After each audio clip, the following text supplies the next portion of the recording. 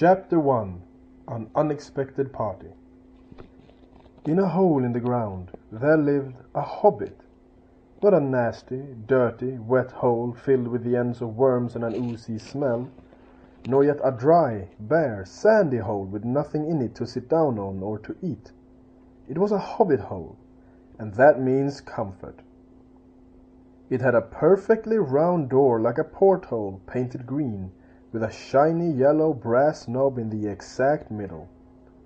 The door opened onto a tube-shaped hall like a tunnel, a very comfortable tunnel without smoke, with paneled walls and floors tilled and carpeted, provided with polished chairs and lots of pegs for hats and coats.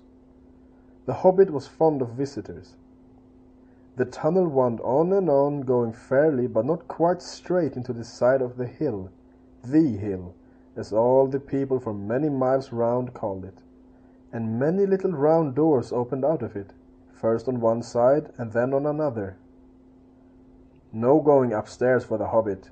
Bedrooms, bathrooms, cellars, pantries, lots of these, wardrobes, he had whole rooms devoted to clothes, kitchens, dining rooms, all were on the same floor and indeed on the same passage. The best rooms were all on the left-hand side going in, for these were the only ones to have windows, deep-set round windows looking over his garden and meadows beyond, sloping down to the river.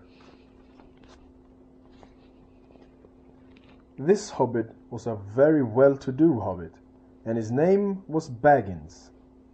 The Bagginses had lived in the neighborhood of the hill for time out of mind, and people considered them very respectable, not only because most of them were rich, but also because they never had any adventures or did anything unexpected. You could tell what a Baggins would say on any question without the bother of asking him. This is a story of how a Baggins had an adventure, and found himself doing and saying things altogether unexpected. He may have lost the neighbor's respect, but he gained, well, you will see whether he gained anything in the end. The mother of our particular hobbit. What is a hobbit? I suppose hobbits need some description nowadays, since they have become rare and shy of the big people, as they call us. They are, or were, a little people, about half our height and smaller than the bearded dwarves. Hobbits have no beards. There is little or no magic about them, except the ordinary everyday sort which helps them to disappear quietly and quickly when large stupid folk like you and me come blundering along, making a noise like elephants which they can hear a mile off.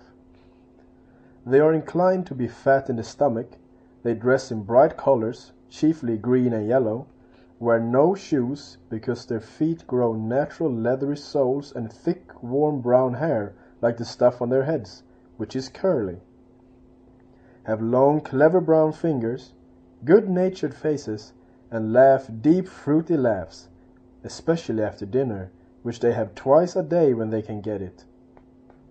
Now you know enough to go on with. As I was saying, the mother of this hobbit, of Bilbo Baggins that is, was the famous Belladonna Took, one of the 3 remarkable daughters of the old Took, head of the hobbits who lived across the water, the small river that ran at the foot of the hill. It was often said, in other families, that long ago one of the Took ancestors must have taken a fairy wife. That was, of course, absurd, but certainly there was still something not entirely hobbit-like about them, and once in a while members of the Took clan would go and have adventures. They discreetly disappeared, and the family hushed it up. But the fact remained that the Tooks were not as respectable as the Bagginses, though they were undoubtedly richer. Not that Belladonna Took ever had any adventures after she became Mrs. Bungo Baggins. Bungo, that was Bilbo's father, built the most luxurious hobbit hole for her, and partly with her money. There was to be found either under the hill, or over the hill, or across the water. And there they remained to the end of their days. Still, it is probable that Bilbo, her only son, although he looked and behaved exactly like a second edition of his solid and comfortable father, got something a bit queer in his makeup from the Took side. Something that only waited for a chance to come out. The chance never arrived until Bilbo Baggins was grown up, being about 50 years old or so, and living in the beautiful hobbit hole built by his father, which I have just described for you, until he had, in fact, apparently settled down immovably.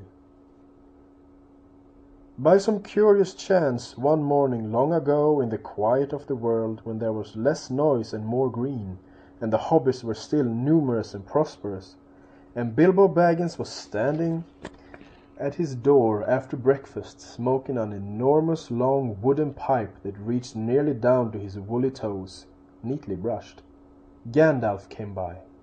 Gandalf. If you had heard only a quarter of what I've heard about him, and I have only heard very little of all there is to hear, you would be prepared for any sort of remarkable tale.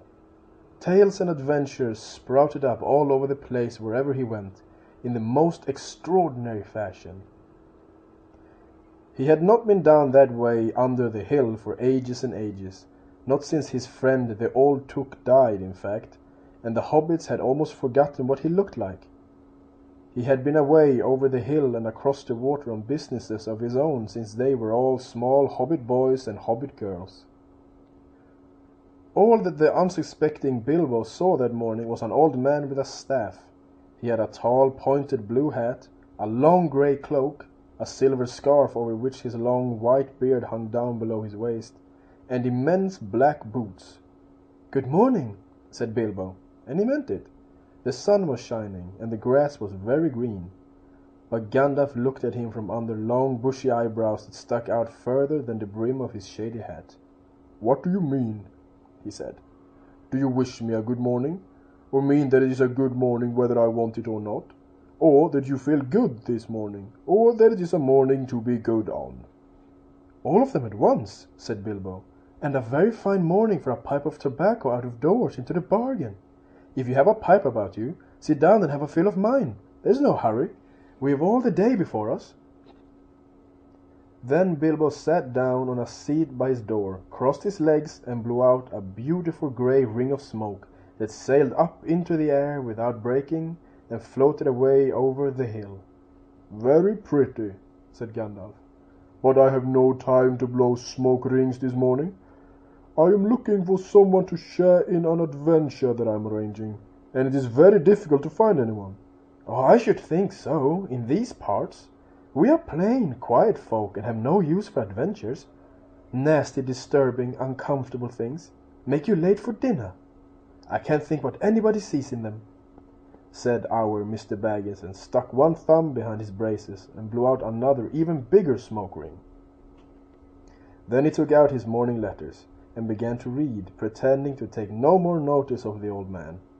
He had decided that he was not quite his sort and wanted him to go away. But the old man did not move. He stood leaning on his stick and gazing at the hobbit without saying anything, till Bilbo got quite uncomfortable and even a little cross. "Good morning," he said at last. "We don't want any adventures here, thank you. You might try over the hill or across the water." By this he meant that the conversation was at an end. "What a lot of things you do use good morning for," said Gandalf. "Now you mean that you want to get rid of me, and that it won't be good till I move off." Not at all, my dear sir. Let me see, I don't think I know your name." Yes, my dear sir, and I do know your name, Mr. Bilbo Baggins, and you do know my name. Though you don't remember that I belong to it, I am Gandalf, and Gandalf means me. To think that I should have lived to be good morning by Belladonna Took's son, as if I was selling buttons at the door. Gandalf, good gracious me! Not the wandering wizard that gave old Took a pair of magic diamond studs that fastened themselves and never came undone till ordered? Not the fellow who used to tell such wonderful tales at parties about dragons and goblins and giants and the rescue of princesses and the unexpected luck of widows' sons? Not the man that used to make such particularly excellent fireworks? I remember those. Old Took used to have them on Midsummer's Eve. Splendid!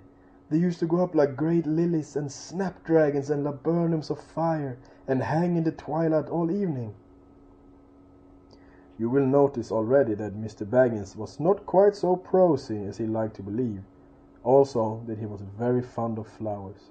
Dear me, he went on, not the Gandalf who was responsible for so many quiet lads and lasses going off into the blue for mad adventures. Anything from climbing trees to visiting elves or sailing in ships, sailing to other shores. Bless me, life used to be quite you used to upset things badly in these parts once upon a time. I beg your pardon, but I had no idea you were still in business. Where else should I be? Said the wizard.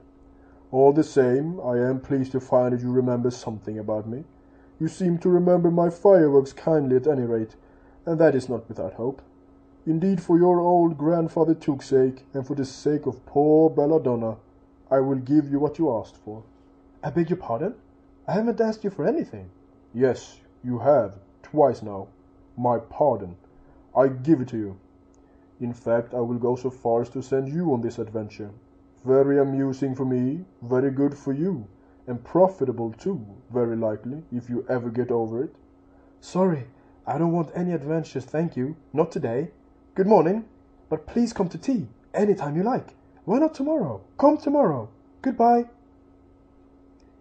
With that, the hobbit turned and scuttled inside his round green door, and shut it as quickly as he dared, not to seem rude. Wizards, after all, are wizards. What on earth did I ask him to tea for? He said to himself as he went to the pantry. He had only just had breakfast, but he thought a cake or two and a drink of something would do him good after his fright. Gandalf, in the meantime, was still standing outside the door, and laughing long but quietly. After a while he stepped up, and with the spike on his staff scratched a queer sign on the hobbit's beautiful green front door. Then he strutted away, just about the time when Bilbo was finishing his second cake and beginning to think that he had escaped adventures very well. The next day he had almost forgotten about Gandalf. He did not remember things very well, unless he put them down on his engagement tablet, like this: Gandalf, tea, Wednesday. Yesterday he had been too flustered to do anything of the kind. Just before tea time there came a tremendous ring on the front door bell, and then he remembered. He rushed and put on the kettle, and put out another cup and saucer, and an extra cake or two, and ran to the door. "I am so sorry to keep you waiting," he was going to say, when he saw that it was not Gandalf at all. It was a dwarf with a blue beard tucked into a golden belt, and very bright eyes under his dark green hood. As soon as the door was opened, he pushed inside, just as if he had been expected. He hung his hooded cloak on the nearest peg, and "Dwalin, at your service," he said with a low bow. "Bilbo Baggins at yours," said the hobbit, too surprised to ask any questions for the moment. When the silence that followed had become uncomfortable, he added, "I'm just about to take tea. Pray come have some with me." A little stiff, perhaps, but he meant it kindly. And what would you do if an uninvited dwarf came and hung his things up in your hall without a word of explanation? They had not been at table long. In fact, they had hardly reached the third cake when there came another, even louder ring at the bell. "Excuse me," said the hobbit, and off he went to the door. "So you have got here at last." That was what he was going to say to Gandalf this time, but it was not Gandalf. Instead, there was a very old-looking dwarf on the step with a white beard and a scarlet hood, and he too hopped inside as soon as the door was opened, just as if he had been invited. "I see they have begun to arrive already," he said, when he caught sight of Dwalin's green hood hanging up. He hung his red one next to it, and "Balin, at your service," he said with his hand on his breast. "Thank you," said Bilbo with a gasp. It was not the correct thing to say, but "they have begun to arrive" had flustered him badly. He liked visitors, but he liked to know them before they arrived, and he preferred to ask them himself. He had a horrible thought that the cakes might run short, and then he, as the host, he knew his duty and stuck to it however painful, he might have to go without. "Come along in and have some tea," he managed to say after taking a deep breath. "A little beer would suit me better, if it's all the same to you, my good sir," said Balin with the white beard. "But I don't mind some cake, seed cake, if you have any." "Lots," Bilbo found himself answering, to his own surprise, and he found himself scuttling off too to the cellar to fill a pint beer mug, and then to the pantry to fetch 2 beautiful round seed cakes which he had baked that afternoon for his after-supper morsel. When he got back, Balin and Dwalin were talking at the table like old friends. As a matter of fact, they were brothers. Bilbo plumped down the beer and the cake in front of them, when aloud came a ring at the bell again, and then another ring. Gandalf for certain this time, he thought as he puffed along the passage. But it was not. It was 2 more dwarves, both with blue hoods, silver belts, and yellow beards, and each of them carried a bag of tools and a spade. In they hopped as soon as the door began to open. Bilbo was hardly surprised at all. "What can I do for you, my dwarfs?" he said. "Kili at your service," said the one. "And Fili," added the other, and they both swept off their blue hoods and bowed. "At yours and your families," replied Bilbo, remembering his manners this time.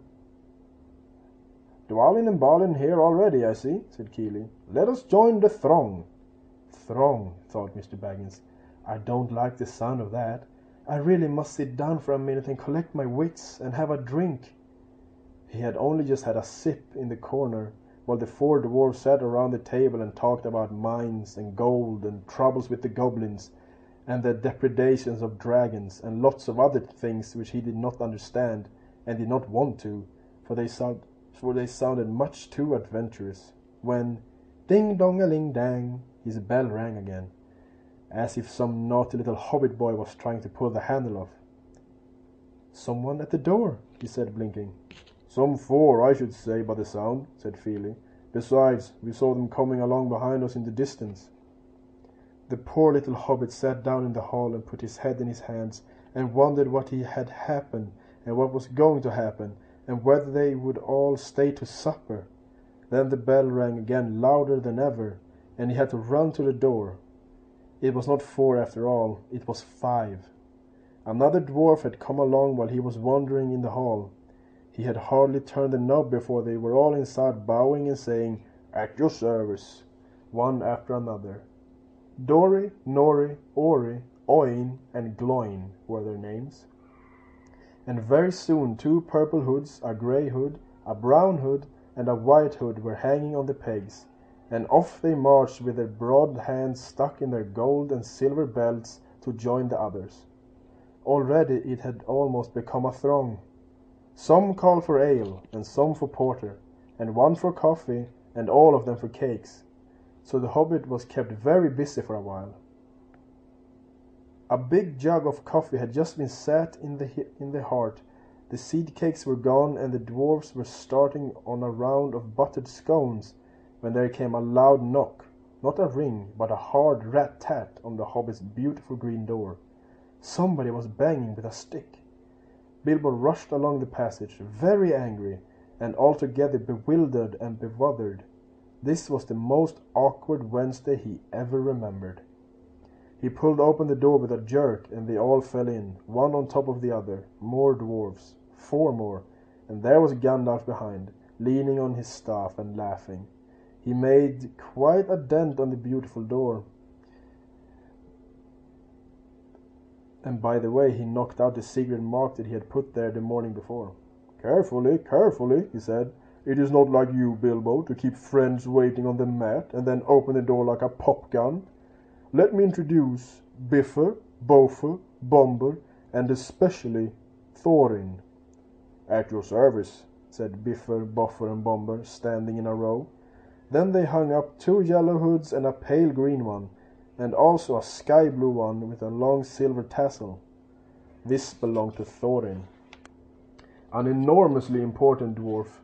In fact, no other than the great Thorin Oakenshield himself, who was not at all pleased at falling flat on Bilbo's mat with Biffer, Bofer, and Bomber on top of him. For one thing, Bomber was immensely fat and heavy. Thorin indeed was very hearty, and said nothing about service, but poor Mr. Baggins said he was sorry so many times that at last he grunted, "Pray don't mention it," and stopped frowning. "Now we are all here," said Gandalf, looking at the row of 13 hoods, the best detachable party hoods, and his own hat hanging on the pegs. "Quite a merry gathering. I hope there is something left for the latecomers to eat and drink. What's that? Tea? No, thank you. A little red wine, I think, for me." "And for me," said Thorin. "And raspberry jam and apple tart," said Bifur. "And mince pies and cheese," said Bofur. "And pork pie and salad," said Bomber. "And more cakes and ale and coffee, if you don't mind," called the other dwarfs through the door. "Put on a few eggs, there's a good fellow," called Gandalf after him as the hobbits stumped off to the pantries. "And just bring out the cold chicken and pickles." "Seems to know as much about the inside of my larders as I do myself," thought Mr. Baggins, who was feeling positively flummoxed, and was beginning to wonder whether a most wretched adventure had not come right into his house.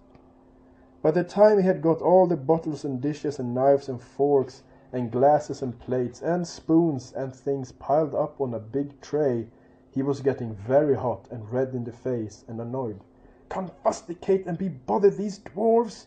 he said aloud. "Why don't they come and lend a hand?"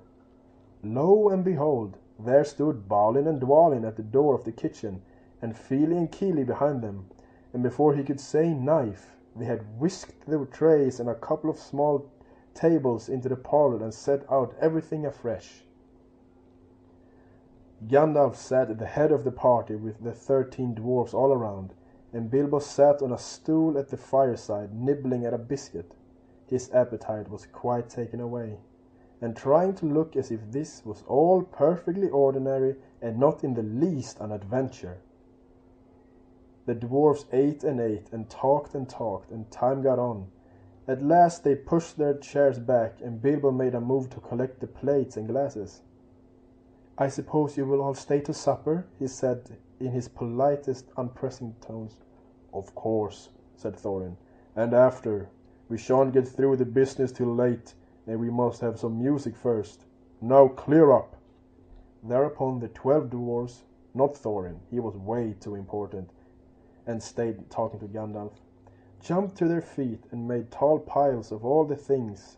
Off they went, not waiting for trays, balancing columns of plates, each with a bottle on the top, with one hand, while the hobbit ran after them, almost squeaking with fright.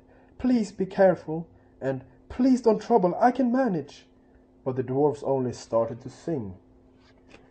"Chip the glasses and crack the plates, blunt the knives and bend the forks, that's what Bilbo Baggins hates. Smash the bottles and burn the corks, cut the cloth and tread the fat, pour the milk on the pantry floor, leave the bones on the bedroom mat, splash the wine on every door, dump the crocks in a boiling bowl, pound them up with a thumping pole, and when you've finished, if any are whole, send them down the hall to roll.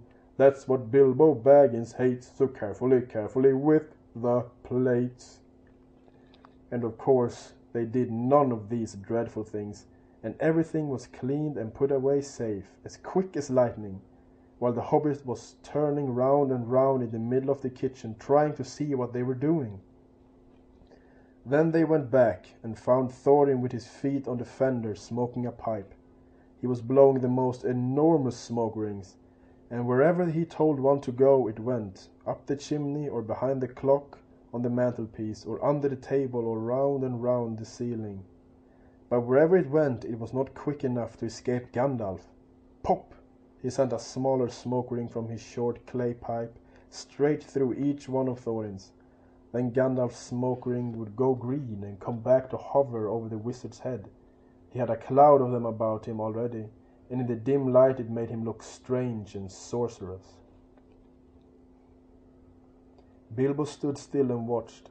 He loved smoke rings, and then he blushed to think how proud he had been yesterday morning of the smoke rings he had sent up the wind over the hill. "Now for some music," said Thorin. "Bring out the instruments." Kili and Fili rushed for their bags and brought back little fiddles, Dori, Nori, and Ori brought out flutes from somewhere inside their coats. Bomber produced a drum from the hall. Biffer and Bofer went out too and came back with clarinets that they had left among the walking sticks. Dwalin and Balin said, "Excuse me, I left mine in the porch." "Just bring mine in with you," said Thorin. They came back with vials as big as themselves and with Thorin's harp wrapped in a green cloth. It was a beautiful golden harp, and when Thorin struck it, the music began all at once, so sudden and sweet that Bilbo forgot everything else, and was swept away into dark lands under strange moons, far over the water and very far from his hobbit hole under the hill. The dark came into the room from the little window that opened on the side of the hill. The firelight flickered. It was April, and still they played on, while the shadow of Gandalf's beard wagged against the wall. The dark filled all the room, and the fire died down, and the shadows were lost. And still they played on, and suddenly first one and then another began to sing as they played. Deep-throated singing of the dwarves in the deep places of their ancient homes. And this is like a fragment of their song, if it can be like their song without their music. Far over the misty mountains cold, to dungeons deep and caverns old, we must away ere break of day, to seek the pale enchanted gold.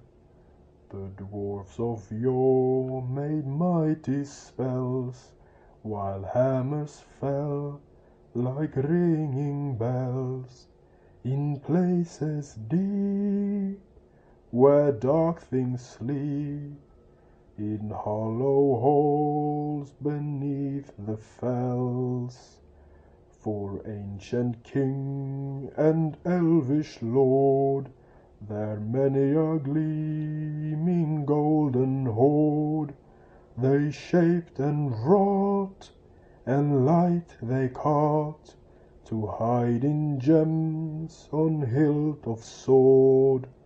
On silver necklaces they strung their flowering stars, on crowns they hung the dragon fire.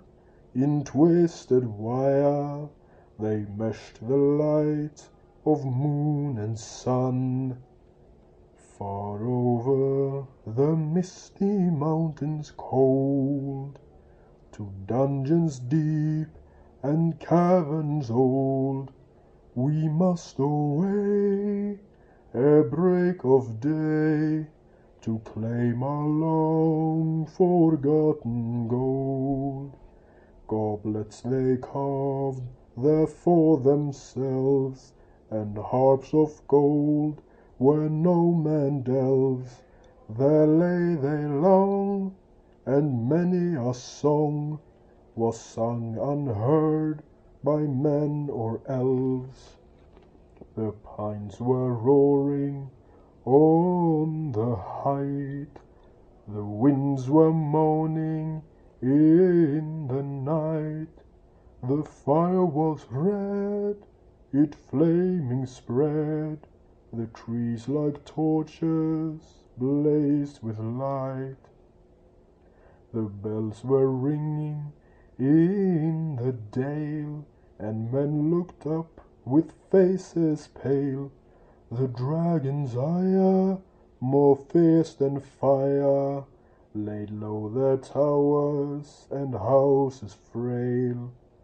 The mountains smoked beneath the moon, the dwarfs they heard the tramp of doom.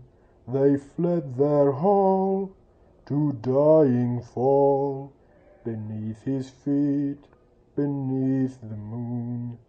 Far over the misty mountains grim, to dungeons deep and caverns dim, we must away ere break of day, to win our harps and gold from him. as they sang, the hobbit felt the love of beautiful things made by hands, and by cunning and by magic moving through him. A fierce and jealous love, the desire of the hearts of dwarves. Then something tookish woke up inside him, and he wished to go and see the great mountains, and hear the pine trees and the waterfalls, and explore the caves, and wear a sword instead of a walking stick. He looked out of the window. The stars were out in a dark sky above the trees. He thought of the jewels of the dwarves shining in dark caverns. Suddenly, in the wood beyond the water, a flame leapt up, probably somebody lighting a wood fire, and he thought of plundering dragons settling on his quiet hill and kindling it all to flames. He shuddered, and very quickly he was plain Mr. Baggins of Bag End Underhill again. He got up trembling. He had less than half a mind to fetch the lamp, and more than half a mind to pretend to, and go and hide behind the beer barrels in the cellar, and not come out again until all the dwarfs had gone away.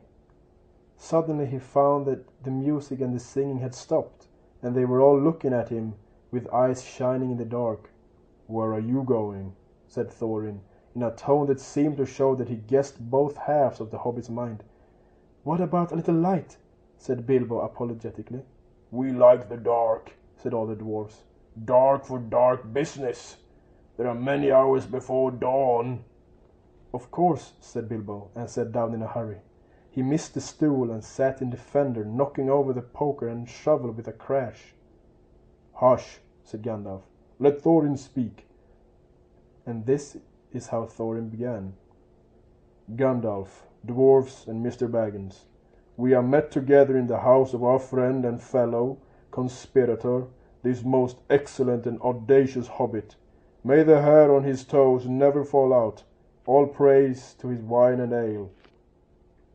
He paused for breath and for a polite remark from the hobbit, but the compliments were quite lost on poor Bilbo Baggins, who was wagging his mouth in protest at being called audacious, and worst of all, fellow conspirator. Though no noise came out, he was so flummoxed. So Thorin went on. "We are met to discuss our plans, our ways, means, policy, and devices. We shall soon, before the break of day, start on our long journey, a journey from which some of us, or perhaps all of us, except our friend and counselor, the ingenious wizard Gandalf, may never return. It is a solemn moment. Our object is, I take it, well known to us all, to the estimable Mr. Baggins, and perhaps to one or two of the younger dwarfs. I think I should be in the right in naming Keely and Feely, for instance.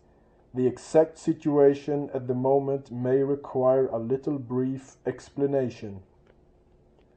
This was Thorin's style. He was a very important dwarf.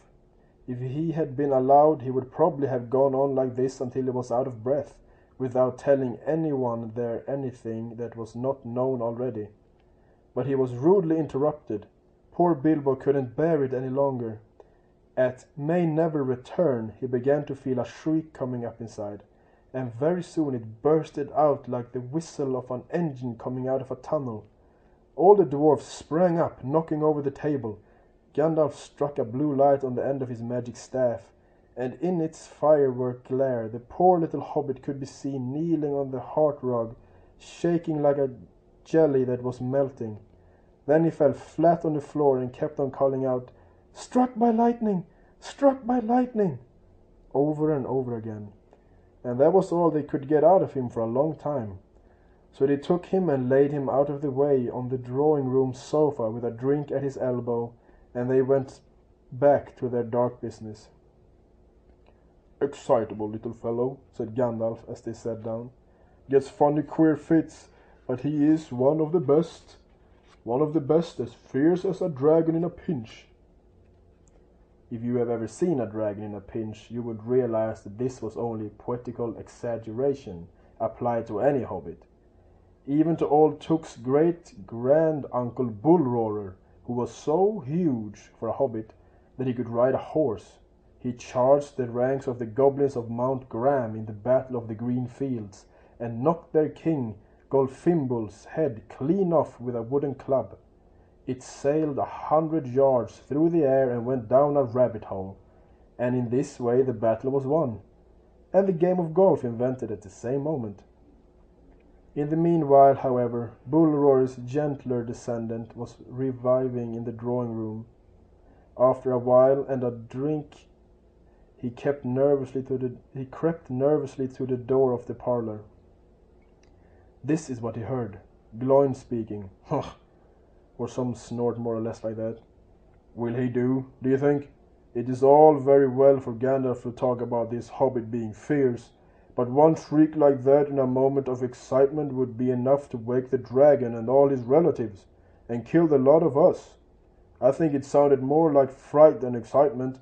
In fact, if it had not been for the sign on the door, I should have been sure we had come to the wrong house.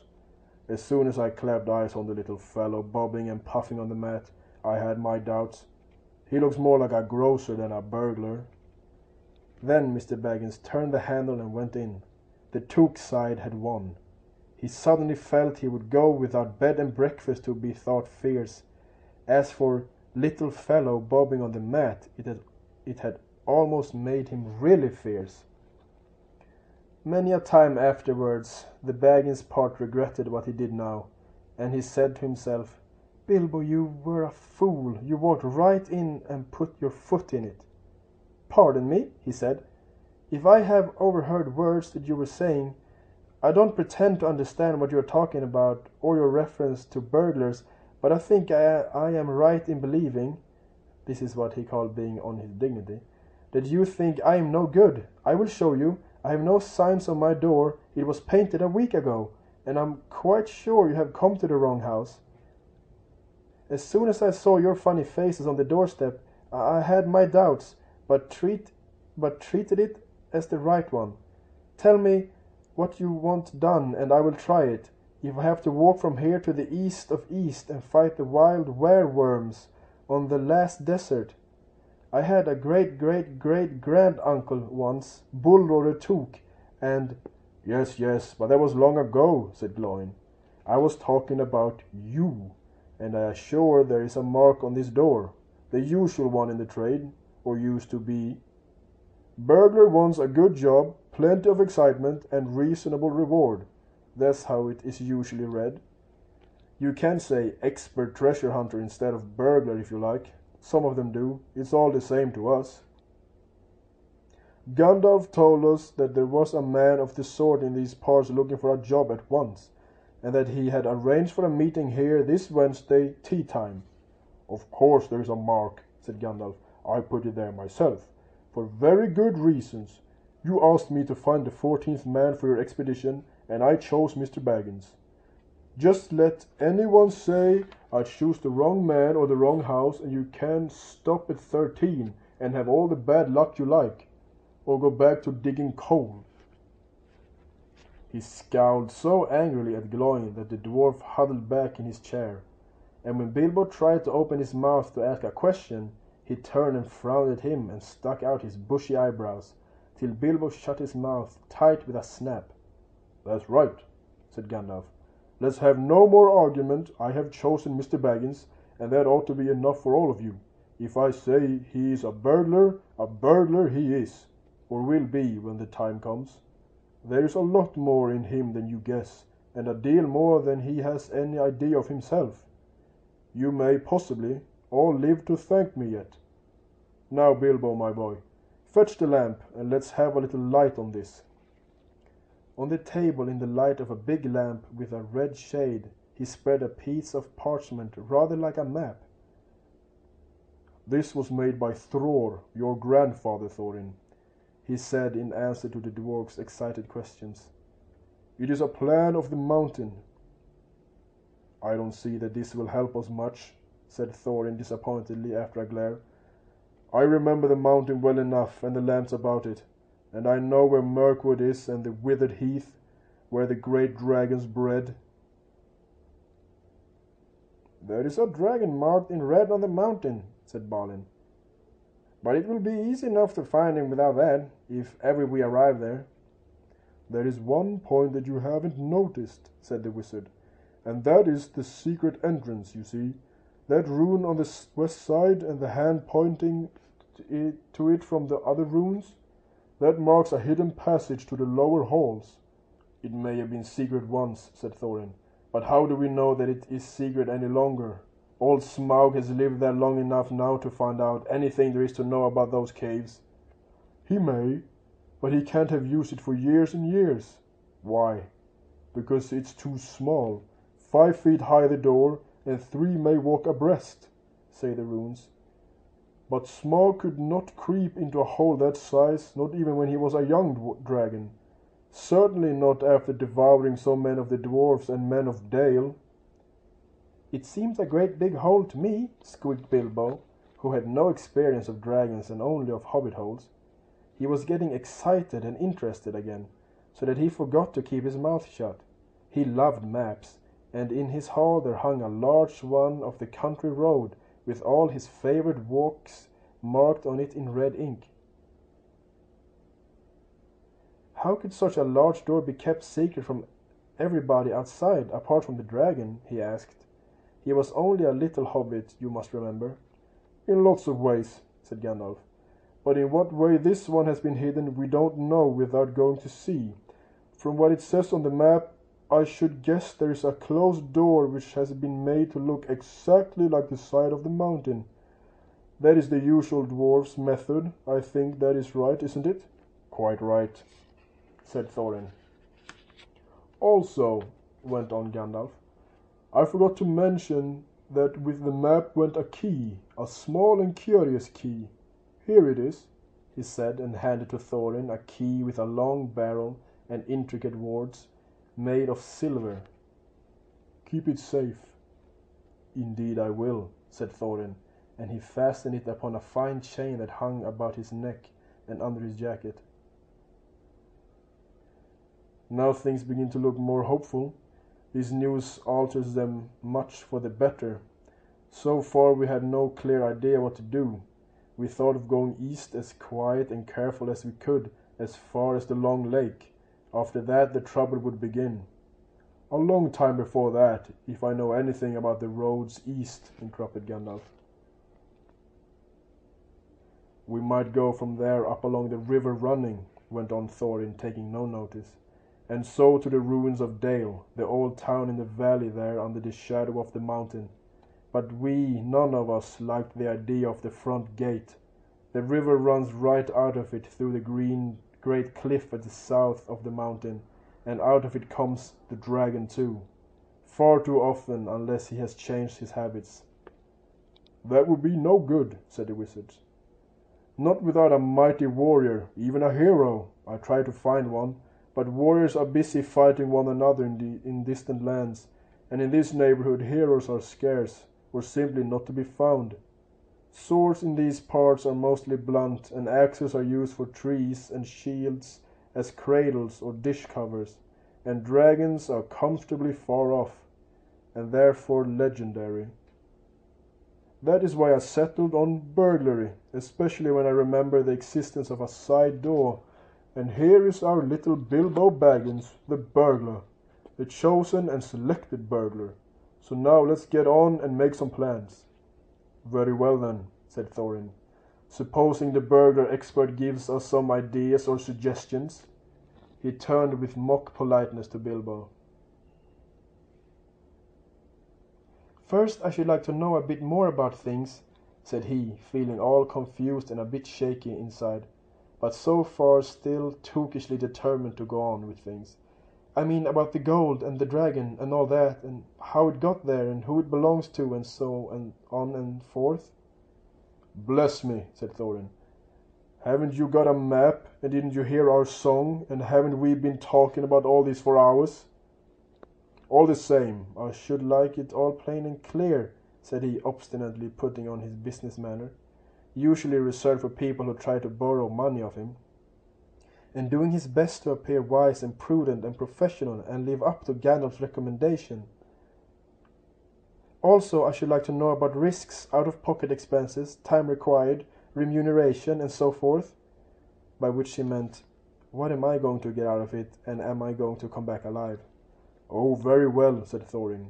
Long ago, in my grandfather Thror's time, our family was driven out of the far north, and came back with all their wealth and their tools to this mountain on the map. It had been discovered by my far ancestor Thrain the Old, but now they mined and they tunneled and they made huger halls and greater workshops, and in addition I believe they found a good deal of gold and a great many jewels too. Anyway, they grew immensely rich and famous, and my grandfather was king under the mountain again, and treated with great reverence by the mortal men who lived to the south, and were gradually spreading up the running river, as far as the valley overshadowed by the mountain. They built the merry town of Dale there in those days. Kings used to send for our smiths, and reward even the least skilful most richly. Fathers would beg us to take their sons as apprentices, and pay us handsomely, especially in food supplies, which we never bothered to grow or find for ourselves altogether. Those were good days for us, and the poorest of us had money to spend and to lend, and leisure to make beautiful things just for the fun of it, not to speak of the most marvelous and magical toys, the like of which is not to be found in the world nowadays. So my grandfather's halls became full of armor and jewels and carvings and cups, and the toy market of Dale was the wonder of the north. Undoubtedly, that was what brought the dragon. Dragons steal gold and jewels, you know, from men and elves and dwarves, wherever they can find them, and they guard their plunder as long as they live, which is particularly forever, or unless they are killed, which is practically forever, unless they are killed, and never enjoy a brass ring of it. Indeed, they hardly know a good bit of work from a bad, though they usually have a good notion of the current market value, and they can't make a thing for themselves, not even mend a little loose scale of their armor. There were lots of dragons in the north in those days, and gold was probably getting scarcer up there, with the dwarfs flying south or getting killed, and all the general waste and destruction the dragons make going from bad to worse. There was a most especially greedy, strong and wicked worm called Smaug. One day he flew up into the air and came south. The first we heard of it was a noise like a hurricane coming from the north, and the pine trees on the mountain creaked and cracking in the wind. Some of the dwarfs who happened to be outside, I was one, luckily, a fine adventurous lad in those days, always wandering about, and it saved my life that day. Well, from a good way off we saw the dragon settle on our mountain in a spout of flame. Then he came down the slopes, and when he reached the woods they all went up in fire. By that time all the bells were ringing in Dale, and the warriors were arming. The dwarfs rushed out of their great gate, but there was the dragon waiting for them. None escaped that way. The river rushed up in steam, and fog fell on Dale, and in the fog the dragon came on them and destroyed most of the warriors. The usual unhappy story. It was only too common in those days. Then he went back and crept in through the front gate and routed out all the halls and lanes and tunnels, alleys, cellars, mansions and passages. After that there were no dwarfs left alive inside, and he took all their wealth for himself. Probably, for that is the dragon's way, he has piled it all up in a great heap far inside, and sleeps on it for a bed. Later he used to crawl out of the great gate and come by night to Dale, and carry away people, especially maidens, to eat until Dale was ruined, and all the people dead or gone. What goes on there now, I don't know for certain, but I don't suppose anyone lives nearer to the mountain than the far edge of the long lake nowadays. The few of us that were well outside sat and wept in hiding, and cursed Smaug, and there we were unexpectedly joined by my father and my grandfather with singed beards. They looked very grim, but they said very little. When I asked how they had gotten away, they told me to hold my tongue, and said that one day in the proper time I should know. After that we went away, and we have had to earn our livings as best we could up and down the lands, often enough sinking as low as blacksmith work or even coal mining, but we have never forgotten our stolen treasure, and even now, when I will allow we have a good bit laid by and are not so badly off. Here, Thorin stroked the gold chain round his neck. We still mean to get it back, and to bring our curses home to Smaug if we can. I have often wondered about my father and my grandfather's escape.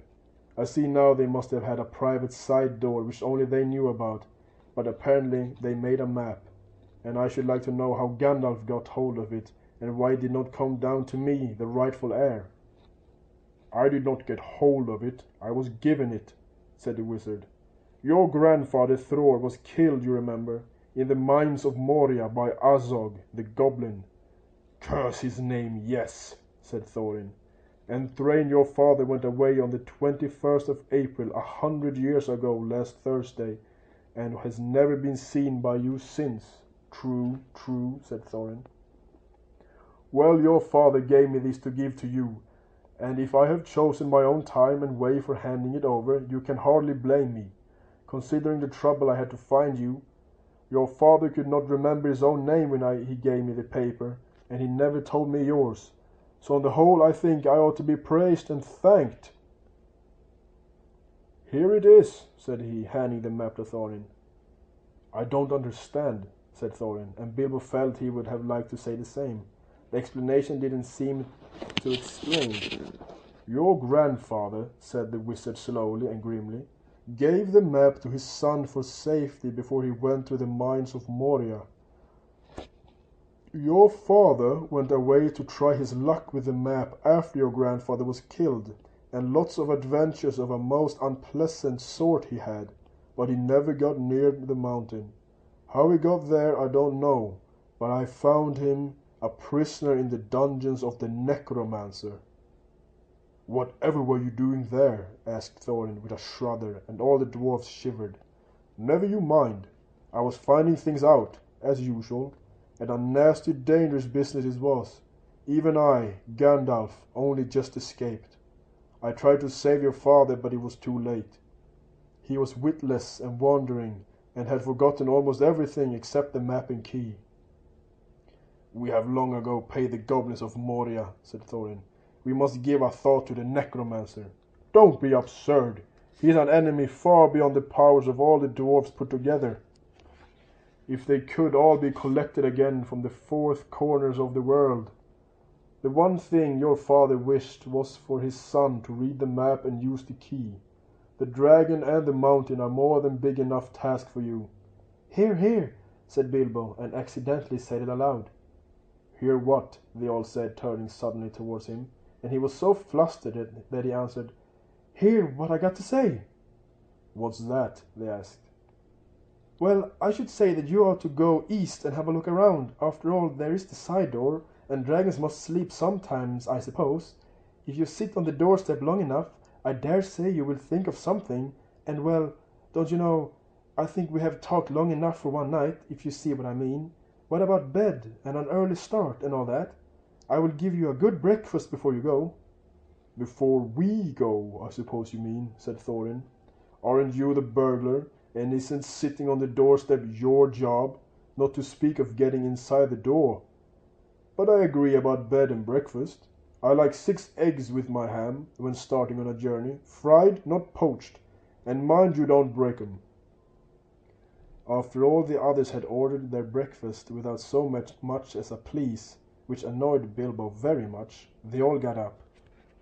The Hobbit had to find room for them all, and filled all his spare rooms and made beds on chairs and sofas before he got them all stowed, and went to his own little bed very tired and not altogether happy. One thing he did make his mind up about was not to bother to get up very early and cook everybody else's wretched breakfast. The tookishness was wearing off, and he was not now quite so sure that he was going on any journey in the morning. As he laid in bed, he could hear Thorin still humming to himself in the best bedroom next to him. Far over the misty mountains cold, to dungeons deep and caverns old, we must away ere break of day, to find our long forgotten gold. Bilbo went to sleep with that in his ears, and it gave him very uncomfortable dreams. It was long after break of day when he woke up.